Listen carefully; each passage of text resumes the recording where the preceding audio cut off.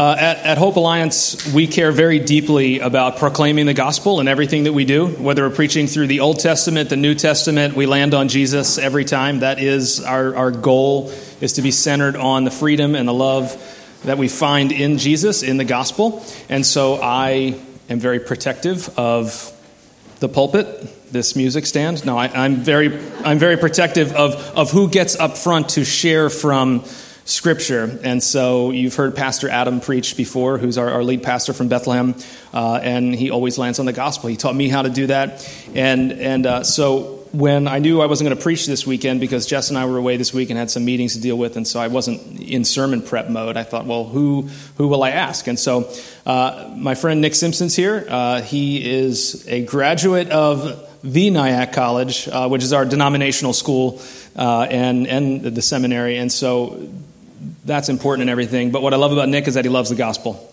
and loves Jesus, and everything comes back to the gospel for him. And he's been a word of encouragement to me over and over again. When I'm despondent, when I'm despairing, when I'm scared, he'll say, that's the words of the enemy. You need the gospel. And I'm like, yeah, you can speak. You can come here and preach. So Nick, come on up. I'm super glad that he's here with his family, Ryan and Katie.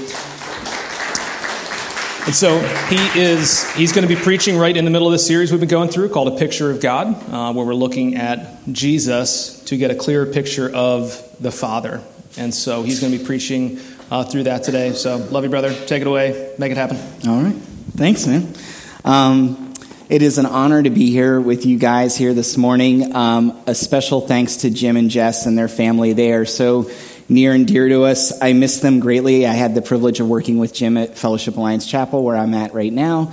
And when he told me that he was going to come up here and plant a church, sorrow filled my heart. But I am super excited for you guys to have them. They are just such a great family, and you guys are a blessed congregation to call them pastor. And so it is just very great to be here in their presence and up here with you guys. So thanks for having me. Also, thanks to my wife, Katie, and my son, Ryan, who are over there. Love you guys. And so thanks for all your support. And now they're embarrassed, and that's good. I did my job. So Jim mentioned I went to Nyack College, and when I was a student at Nyack, I majored in youth ministry. So I was a youth pastor for over 10 years before going into the current role that I'm at the church I serve in now.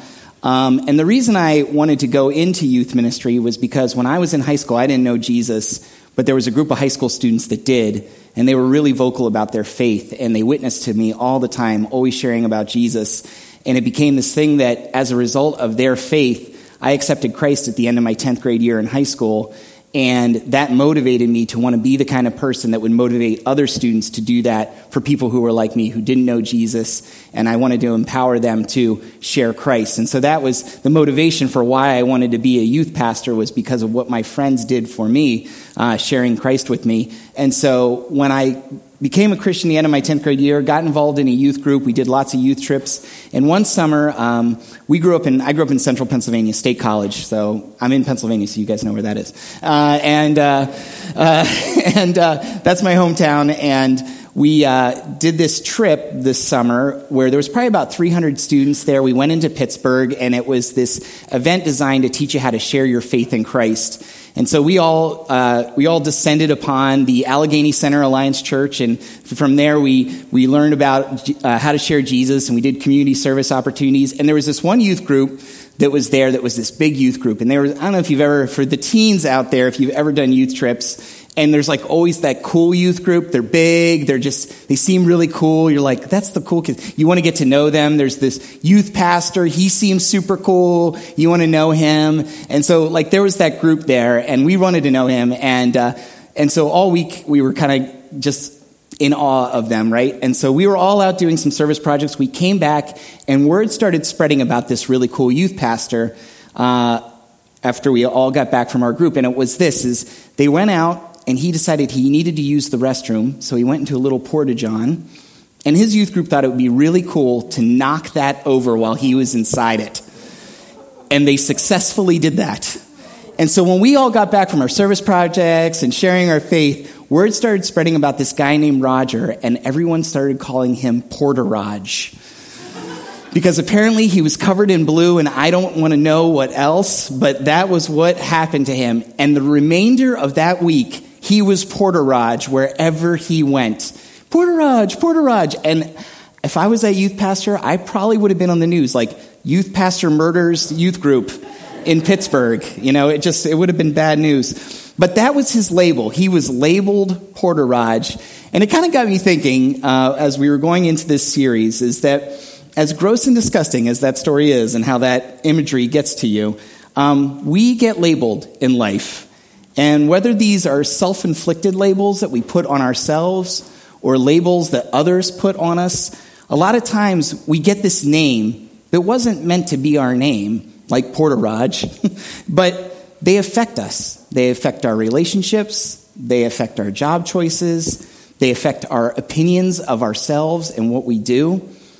And I know that you guys are doing this series on a picture of God. And what I want to do today is look at a characteristic of God that I love, because I tend to be the type of person, I'm a glass half empty guy. I tend to be negative. I know Jim says I encourage him. That's good to know that my negativity doesn't rub off on you. But the thing I do know is I know that I do serve a God who gives me a new identity and new descriptors by which to live my life by. And so by my end of my time here today, if you leave with one thing, if there's one thing I want you to kind of walk away with, is know this, that God loves you. He looks to you with care and compassion, and he wants to restore you and have you walk in the fullness of life that Jesus offers. So let me pray.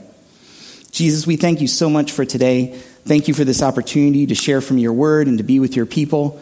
God, I pray that, Lord, my words are your words, that you would speak through me. Lord, speak to our hearts. Holy Spirit, we invite you in and just ask that you would speak to us in Jesus' name. Amen. If you have your Bibles, I want to encourage you to open up to the book of Mark, chapter 5. We're going to be in verse 21 through 43. Now, if you don't worry about it. I'm going to read it, and so you can just listen as I read this. But this is Mark chapter 5, verses 21 through 43. It says this: When Jesus had again crossed over by boat to the other side of the lake, a large crowd gathered around him while he was by the lake. Then one of the synagogue leaders named Jairus came, and when he saw Jesus, he fell at his feet. He pleaded earnestly with him, "My little daughter is dying. Please come and put your hands on her so that she will be healed and live." And so Jesus went with him. A large crowd followed and pressed around him, and a woman was there who had been subject to bleeding for 12 years. She had suffered a great deal under the care of many doctors and had spent all she had, yet instead of getting better, she grew worse. When she heard about Jesus, she came up behind him in the crowd, touched his cloak, because she thought, if I just touch his clothes, I will be healed. Immediately, her bleeding stopped, and she felt in her body that she was freed from her suffering. At once, Jesus realized that the power had gone out from him. He turned around in the crowd and asked, "Who touched my clothes?" "You see the people crowding against you," his disciples answered, "and yet you ask, 'Who touched me?'" But Jesus kept looking around to see who had done it. Then the woman, knowing what had happened to her, came and fell at his feet, trembling with fear, and told him the whole truth. And he said to her, "Daughter, your faith has healed you. Go in peace and be freed from your suffering." While Jesus was still speaking, some people came from the house of Jairus, the synagogue leader. "Your daughter is dead," they said. "Why bother the teacher anymore?" Overhearing what they said, Jesus told them, "Don't be afraid, just believe." He did not let anyone follow him except Peter, James, and John, the brother of James. And when they came to the home of the synagogue leader, Jesus saw a commotion with people crying and wailing loudly. He went in and he said to them, "Why all this commotion and wailing? This child is not dead, but asleep." But they laughed at him. After he put them all out, he took the child's father and mother and the disciples who were with them, and he went in where the child was. He took her by the hand and said to her, "Talitha cum," which means, "Little girl, I say to you, get up." Immediately, the girl stood up and began to walk around. She was 12 years old. At this, they were completely astonished, and he gave strict orders not to let anyone know about this, and he told them to give her something to eat. Now, this story is amazing and unbelievable. But I want to introduce you to a couple of the main characters that we see in this story. First off, we see Jesus, right? Just before we get to this chapter, Jesus has just delivered a man from demons. He cast out the demons into 2,000 pigs. They ran off a hillside and drowned themselves in a lake. Pretty crazy stuff. And just before that, in the chapter earlier, we see Jesus with his disciples. A storm comes up on the boat, and he calms the wind and waves. And so in these two short stories right before this passage, we see that Jesus has the authority of God to command all of nature and to command the heavenly realms with the demons and the angels. He shows that he is God incarnate. And then we come to our next main character in the crowd, Jairus. He is a synagogue leader. This is a guy who is a devout Jewish follower, a man of God who is elected into this position. He's in charge of the synagogue. He oversees the worship services in the synagogue. He cares for the scrolls, the building, the weekly teaching. He receives money to maintain and care for the synagogue, and he cares for his congregation. He is a pastor. He pastors his people. And this man is a good Jewish man. He follows God's word faithfully, and he leads others to do the same. He was probably very respected, considered in high regard to the people around him. But his daughter has fallen ill. And he seeks this one that he has heard so much about, Jesus, and he hopes that Jesus can help heal his daughter. Then finally, our last character. She's in the crowd waiting. We do not know her name. All we know is her condition. A woman who has been in relentless pain and suffering. She's been bleeding for 12 years. She has sought every doctor she could find. She has spent every penny that she has in hopes to relieve herself from this pain to no avail. She's in pain, she's in desperation, and she seeks Jesus in hopes that he could bring healing to her. Now, when Pastor Jim came up to me and told me that you guys were doing a series on the picture of God, one of the themes that he brought out to me is the idea that God is interruptible. And I love that word, interruptible, because it's one of the first things that we notice in this passage. Not once, but twice, Jesus is stopped by these people and asked to help them. And he doesn't look at them and say, you know what, I have a schedule to keep. We have places to go. No, he stops at this moment. He listens to their needs. He allows himself to be interrupted. And I think that is an important thing to see here. Both Jairus and this woman, they stop Jesus in his tracks. My question for you today is, if you were in this situation, would you do the same? Would you stop Jesus in your tracks? And I think it's easy for us. We would look at that and we'd go, well, yeah, if my daughter was dying or if I had this disease, I would definitely stop Jesus in his tracks. But my question is, really, would you? Because I think the reality is we often feel like we cannot interrupt God. That there are things that block us from dealing with God, doing business with God. And we give excuses as to why or why not approach God. And when you look at these characters, Jairus and this woman, they definitely had their fair share of excuses that they could have offered to say, you know what? Encountering Jesus is maybe not a good idea right now. Jairus, for example, take a look at him. He's a synagogue leader, a high-profile position. He knew probably all of the Pharisees. There was probably a word that was sent out, an edict probably to all the teachers saying, this man Jesus is a blasphemer. The things that he is doing does not honor God. Don't you dare let him into your houses of worship. He is not a teaching that we follow. I'm sure that he knew that the person of Jesus was a scary individual to those of the faith. And so for Jairus to even come to this crowd and lay before him and say, come heal my daughter, that is risky. And so you could imagine in his head the thoughts that were going through as he was nervously probably approaching Jesus to ask him for this request. You're going to lose everything that you have. You can kiss your family goodbye. You can kiss your job goodbye. All your security, say goodbye to it. He's probably wrestling with those thoughts in his head. And the woman, she's been bleeding for 12 years. According to the law, she is an unclean person. So unclean that she should probably be cast out from society, living on the edges of the city because she is unclean. And yet she is pushing through the crowd to try to get to Jesus. And what's going through her head? What if people who know about my condition, the doctors that have treated me, the people that I've seen, they see me. They realize that I'm dirty. I'm unclean. I'll be cast out. I might be put to death. I might be cut off from the people. Is it worth the risk? The excuses that she could have had to say, you know what? It's not. I'll step back. But she decided to take that risk. Now, do these excuses sound familiar? I mean, even Jairus' friends at one point say, don't even bother. Don't bother Jesus with this. We do that all the time. When we're faced with trials, when we're faced with illness, when we're faced with the questions of life, how many times do we have this internal debate in our head?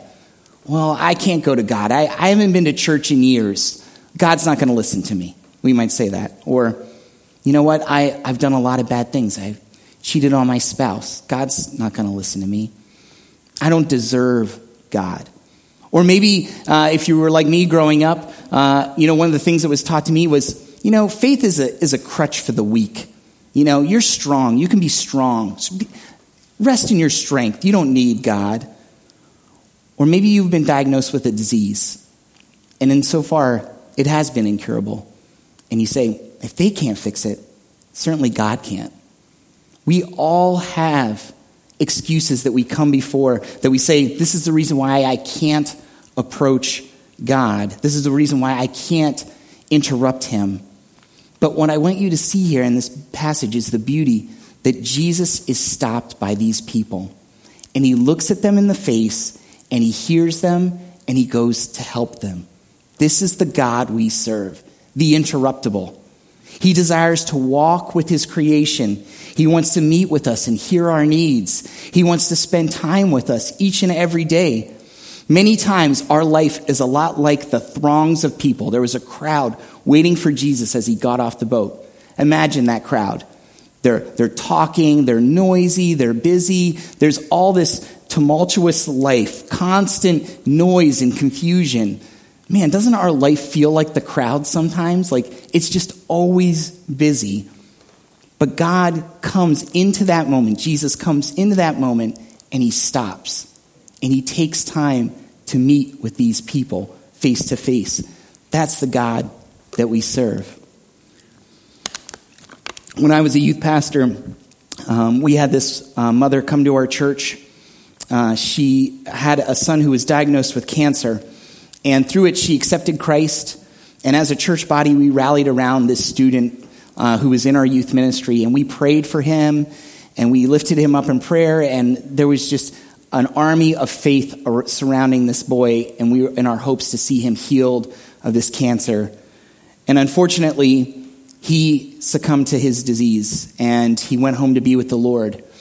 And I'll never forget, I was new in ministry and just kind of learning the ropes. And our senior pastor's wife was meeting with the mom. And she was mad. She was angry at God because she wanted to see her son healed. And God took him. And I remember our senior pastor's wife saying, God can handle your anger. God can handle your anger. And what that taught me in that moment is that we serve a God who is big enough to handle the mess of our life.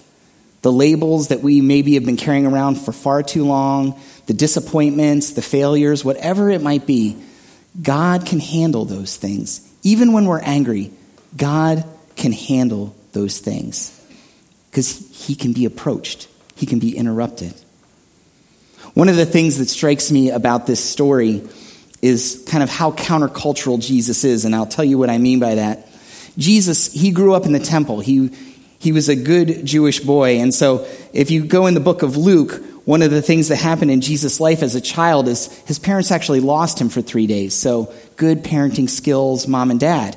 And one of the things that they did is in their quest to find Jesus in the book of Luke chapter 2, they find him in the temple. 2:46 through 47 says this: after 3 days, they found him in the temple courts, sitting among the teachers, listening to them and asking them questions. Everyone who heard him was amazed at his understanding and his answers. You see, here is Jesus. He's a young boy, and he is impressing the teachers of that day with his understanding of the Word of God. He's astounding them of how well he can speak with them. And Jesus knew what it meant to be a good Jewish follower. He is God incarnate. He understands all of God's Word. And so I want to take you to one of the most exciting books of the Bible, the book of Leviticus. And I'm joking a little bit right there. Actually, all of God's word is exciting. But if you're new to reading the Bible, I recommend pausing on Leviticus, go into some other direction. But I am going to read for you from Leviticus. Leviticus is God's laws in how to make the people of God follow God in a holy and pure way. These were conduct rules, ways that their lives wouldn't desecrate the holiness of God, that they too would be holy if they follow the laws in the book of Leviticus. And so one of the things that ties into Mark 5 is we have this woman who's been bleeding for 12 years. Well, there is an entire chapter devoted in Leviticus 15 on, and I'm going to read this verbatim how my Bible says it, discharges causing uncleanliness. So at this time, I'd like to offer free donuts for anyone. No, I'm just kidding. I don't want to do that. Kind of explicit, though, definitely. And as you can imagine, this is a very specific and detailed passage as to what happens for someone like this woman who's been bleeding. So it gives you context as to what is going on in her life. But basically, this is what I'll sum up Leviticus 15 for you. It says this: if you touch someone who's unclean, you're unclean. If a pot touches this unclean person, break the pot. It's unclean. If that unclean person gets in the bed's unclean. Get rid of it. If you happen to get clean by touching this unclean person, you have to wait 7 days. And then after 7 days, you'll be considered clean. So there are very strict rules as to how to be a clean person. And when we get to Leviticus 15, it says this, in verse 29, it says, on the 8th day, so you've waited 7 days, you've been pronounced clean, 8th day, she must take 2 doves or 2 young pigeons, bring them to the priest at the entrance of the tent of meeting. The priest is to sacrifice one for a sin offering and the other for a burnt offering. In this way, he will make atonement for her before the Lord for the uncleanness of her discharge. You must keep the Israelites separate from things that make them unclean, so they will not die in their uncleanness for defiling my dwelling place, which is among them. Or some versions read this as, for defiling my tabernacle, which is among them. So you see right here, there is this entire process by which a person becomes clean before the Lord. This is the Old Testament, the Old Covenant. There was only one group of people that could go before the holiness of God, and that was the Levitical priests from the tribe of Levi. Even if you were declared ritually clean, say this woman came, did all those sacrifices, she could not enter into that tabernacle. That was the right of only a priest. And so I want you to put a pin in that thought, that understanding. Okay, so only a priest. This Levitical law, that is the only way that you can become clean in the eyes of a Israelite, a Jewish believer. Put a pin in that thing right there. And now let's go back to Mark 5. Here's this woman. She's in the throngs of the crowd. Everybody's around. And she only wants to touch the cloak of Jesus. And so what does he do the moment she does that? He stops. Jesus asks, who touched me? The disciples are like, Jesus, are you kidding me? There's like 1 million people around here. Lots of people are touching you. But Jesus presses the point. And this woman is terrified. She's terrified. She trembles in fear, it says. And she admits to what she has done. Now, she trembles because there are a couple things happening. But Jesus looks at her and he says, daughter, go in peace. Your faith has healed you. See, this unclean woman touches Jesus, making him ceremonially unclean. She knows that. She knows what the law states. And so I'm sure there was one part of her that was terrified of the fact that I've been bumping into a lot of people, making them unclean. But now here's this man that I view as holy, holy God, the God that cannot be around any uncleanness. He is holy, perfect. Only a priest could enter into the holiness of God, and I've just touched him, making him unclean, fear and trembling. But what does Jesus do? He doesn't rebuke her. He's not like, oh my gosh, I have to get ceremonially clean. Everyone back up. Let's go right now to the temple. Let's do this. No, he looks at her. He looks at her right in the face. He gives her a name. This woman is nameless in Scripture, but what does he call her? Daughter. He gives her an identity. He brings her into the family of God. She's adopted into the family, daughter. And he tells her that her faith has healed her. Now, while all this is happening, right, Jairus is trying to get Jesus to get to his house. But word comes from the people in his household that his daughter is dead. And Jesus hears this and he says, don't be afraid, just believe. And so he sends the crowd away, and he, with some of his disciples, they enter into Jairus' home, and there is Jairus' dead, lifeless daughter laying in bed. And people are mourning, and they're wailing, and Jesus says, she's not dead, she's just asleep, and they laugh. Jesus sends everybody out. And so he takes this girl by the hand, he touches her, and tells her to get up, and guess what? She does. Well, guess what? That same law that applies to how you can be unclean because of the discharge, well, guess what? That same law applies to touching dead bodies. That is a very unclean thing to do. You do not do that. There are rules by which to do that. But Jesus goes in and he touches this child. Now, do you see the beauty in this? Jesus here is Emmanuel. Jim mentioned that name, Emmanuel. That means God is with us. Jesus is the manifestation of God in the flesh. So here we see God among his people. And what happens to him? He gets touched by an unclean woman. He himself touches a dead body. Things that in the old covenant would be said, they would say, no, you cannot be around this. This is the holiness of God. God cannot be in the presence of such dirt and filth. But this is Jesus. He's the new covenant.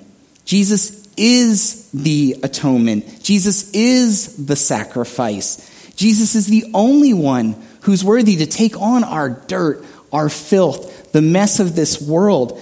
And so Jesus, God's own son, sent to be the sacrifice, just as we read in Leviticus 15, that sacrifice that needs to happen.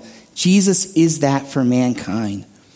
And as a result, just like the tabernacle, that sacrifice that only a priest could enter in the Holy of Holies, Jesus now offers that for the people that encounter him, that believe.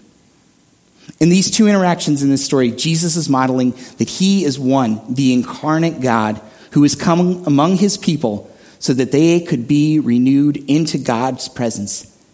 And he wants you to know that God is the God who can be approached, that you can be in the presence of God. All you have to do is believe. So what do you do with all this? Well, first we need to see that we can approach God. That's something we need to understand, that God is approachable. That through Jesus, the kind of interactions that we read about here in Scripture, they happen every day to people who put their faith and trust in Jesus Christ. And second, we need to see that we are part of a greater story that God has been writing, that he has been weaving since the beginning of time. Just as much as we need to approach God, we need to realize that God has come and he approaches us. And that through Jesus, we can encounter the living God who desires a relationship with us. It says in God's word that he is the lifter of our head. Is your head down today? Are you feeling ashamed? Do you feel dirty? Don't let those labels define you. Those are the labels I was talking about earlier.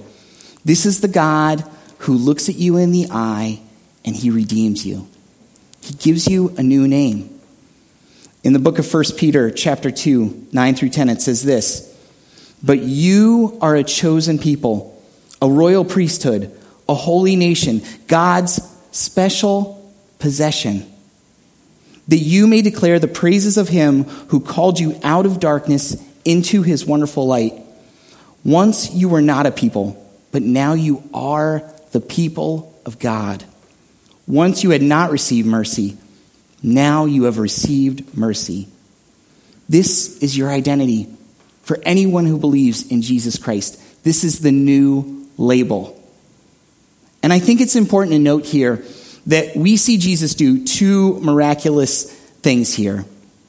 And I'm sure in your lifetime as you've grown up. If any of you have ever grown up in the church, you've probably heard of miraculous stories of healings and people overcoming cancer through prayer, or there was a diagnosis and they saw one thing on the x-ray and then they came back after a prayer time and now they see something completely different.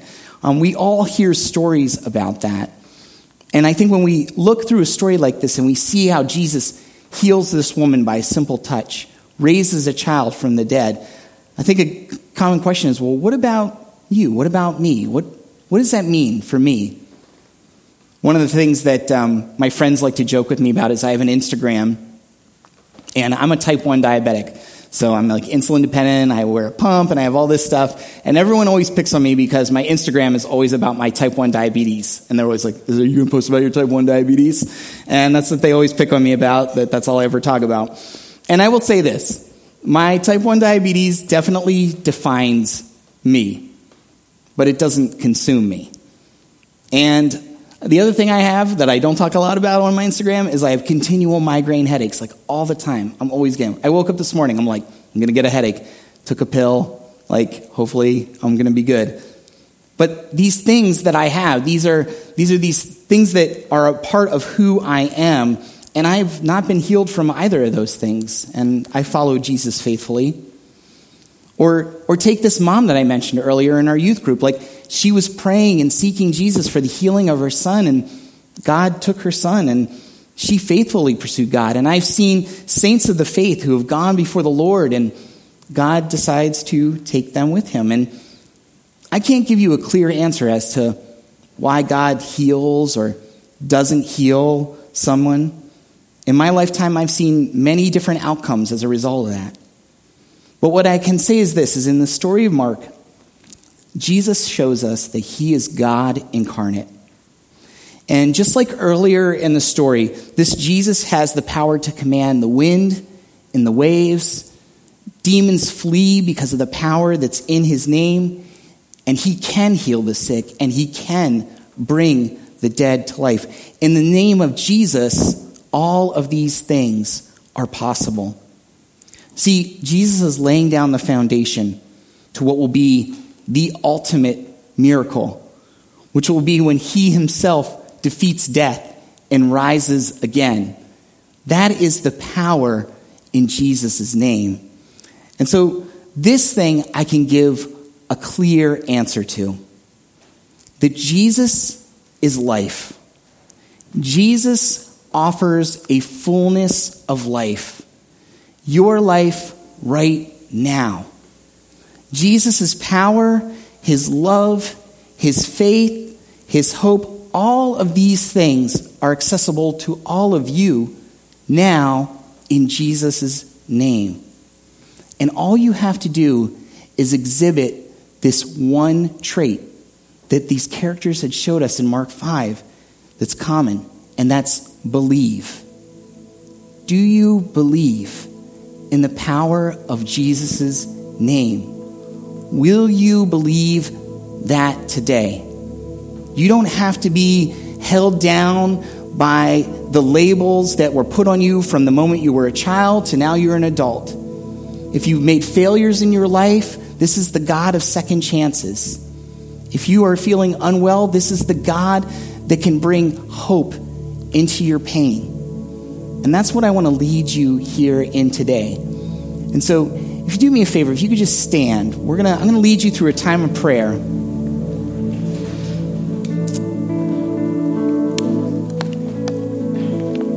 And what I want to do is, I'm just going to take time right now just to pray over you, with you.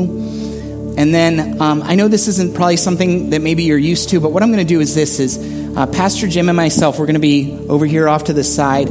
After I'm done leading you guys through prayer, if there's a concern or a need or something that you want to have us pray for, we're going to be up here on the sides here to pray with you. If you don't feel led in that, that's okay. What we're going to do is we're also going to praise the Lord together. Because maybe you're here in this place and you're confident of who you are in Christ and you know where you stand. Then I encourage you to sing with just the joy of the Lord, that you have that in you. But if you're here today and you want prayer for whatever it is, a need that you have, whatever that case may be, Jim and I will be over here just to pray for you guys. But let me just lead you in a time of prayer right now. Heavenly Father God, we exalt you because you are the King of Kings, the Lord of Lords. There is power in the name of Jesus. There is hope. There is mercy. Jesus, you come into our presence, into our mess of life. The tumultuous, we're like the crowds. We're noisy. We're busy. We're sometimes too busy for you. But that doesn't matter. In the name of Jesus, you stop. You listen to us. You give us a name. We are sons and daughters of the King. We are a chosen people. You call us a royal priesthood. That means we can walk into your presence. We can experience the powerful, holy God and all that he offers. You give it to us through your Son, Jesus. And so, God, we come before you. Lord, I just want to lead. If you're out here today and you haven't ever allowed Jesus to come into your life, that chance to believe in Jesus' name, I want to just lead you in this prayer. You can silently pray it to yourself, but if you've never accepted Christ, welcomed him in, asked him to be the Jesus that meets you face to face, I want to lead you in that time right now. All you have to do is say, Jesus, I come before you with my mess. I lay it at your feet. I don't want to live this life alone any longer. Jesus, I give you authority to come into my life, to give me a new name, that I don't hold on to the things of my flesh, but I give it to you, God, so that you can take it over. Jesus, fill me. Jesus, give me the fullness of your presence. Jesus, come into my life. Just pray that to him. God, we just exalt you in this place. We're going to sing of your praise, Lord. We're going to lift up the name of Jesus because there's power in your name. Amen. Dan, will you lead us?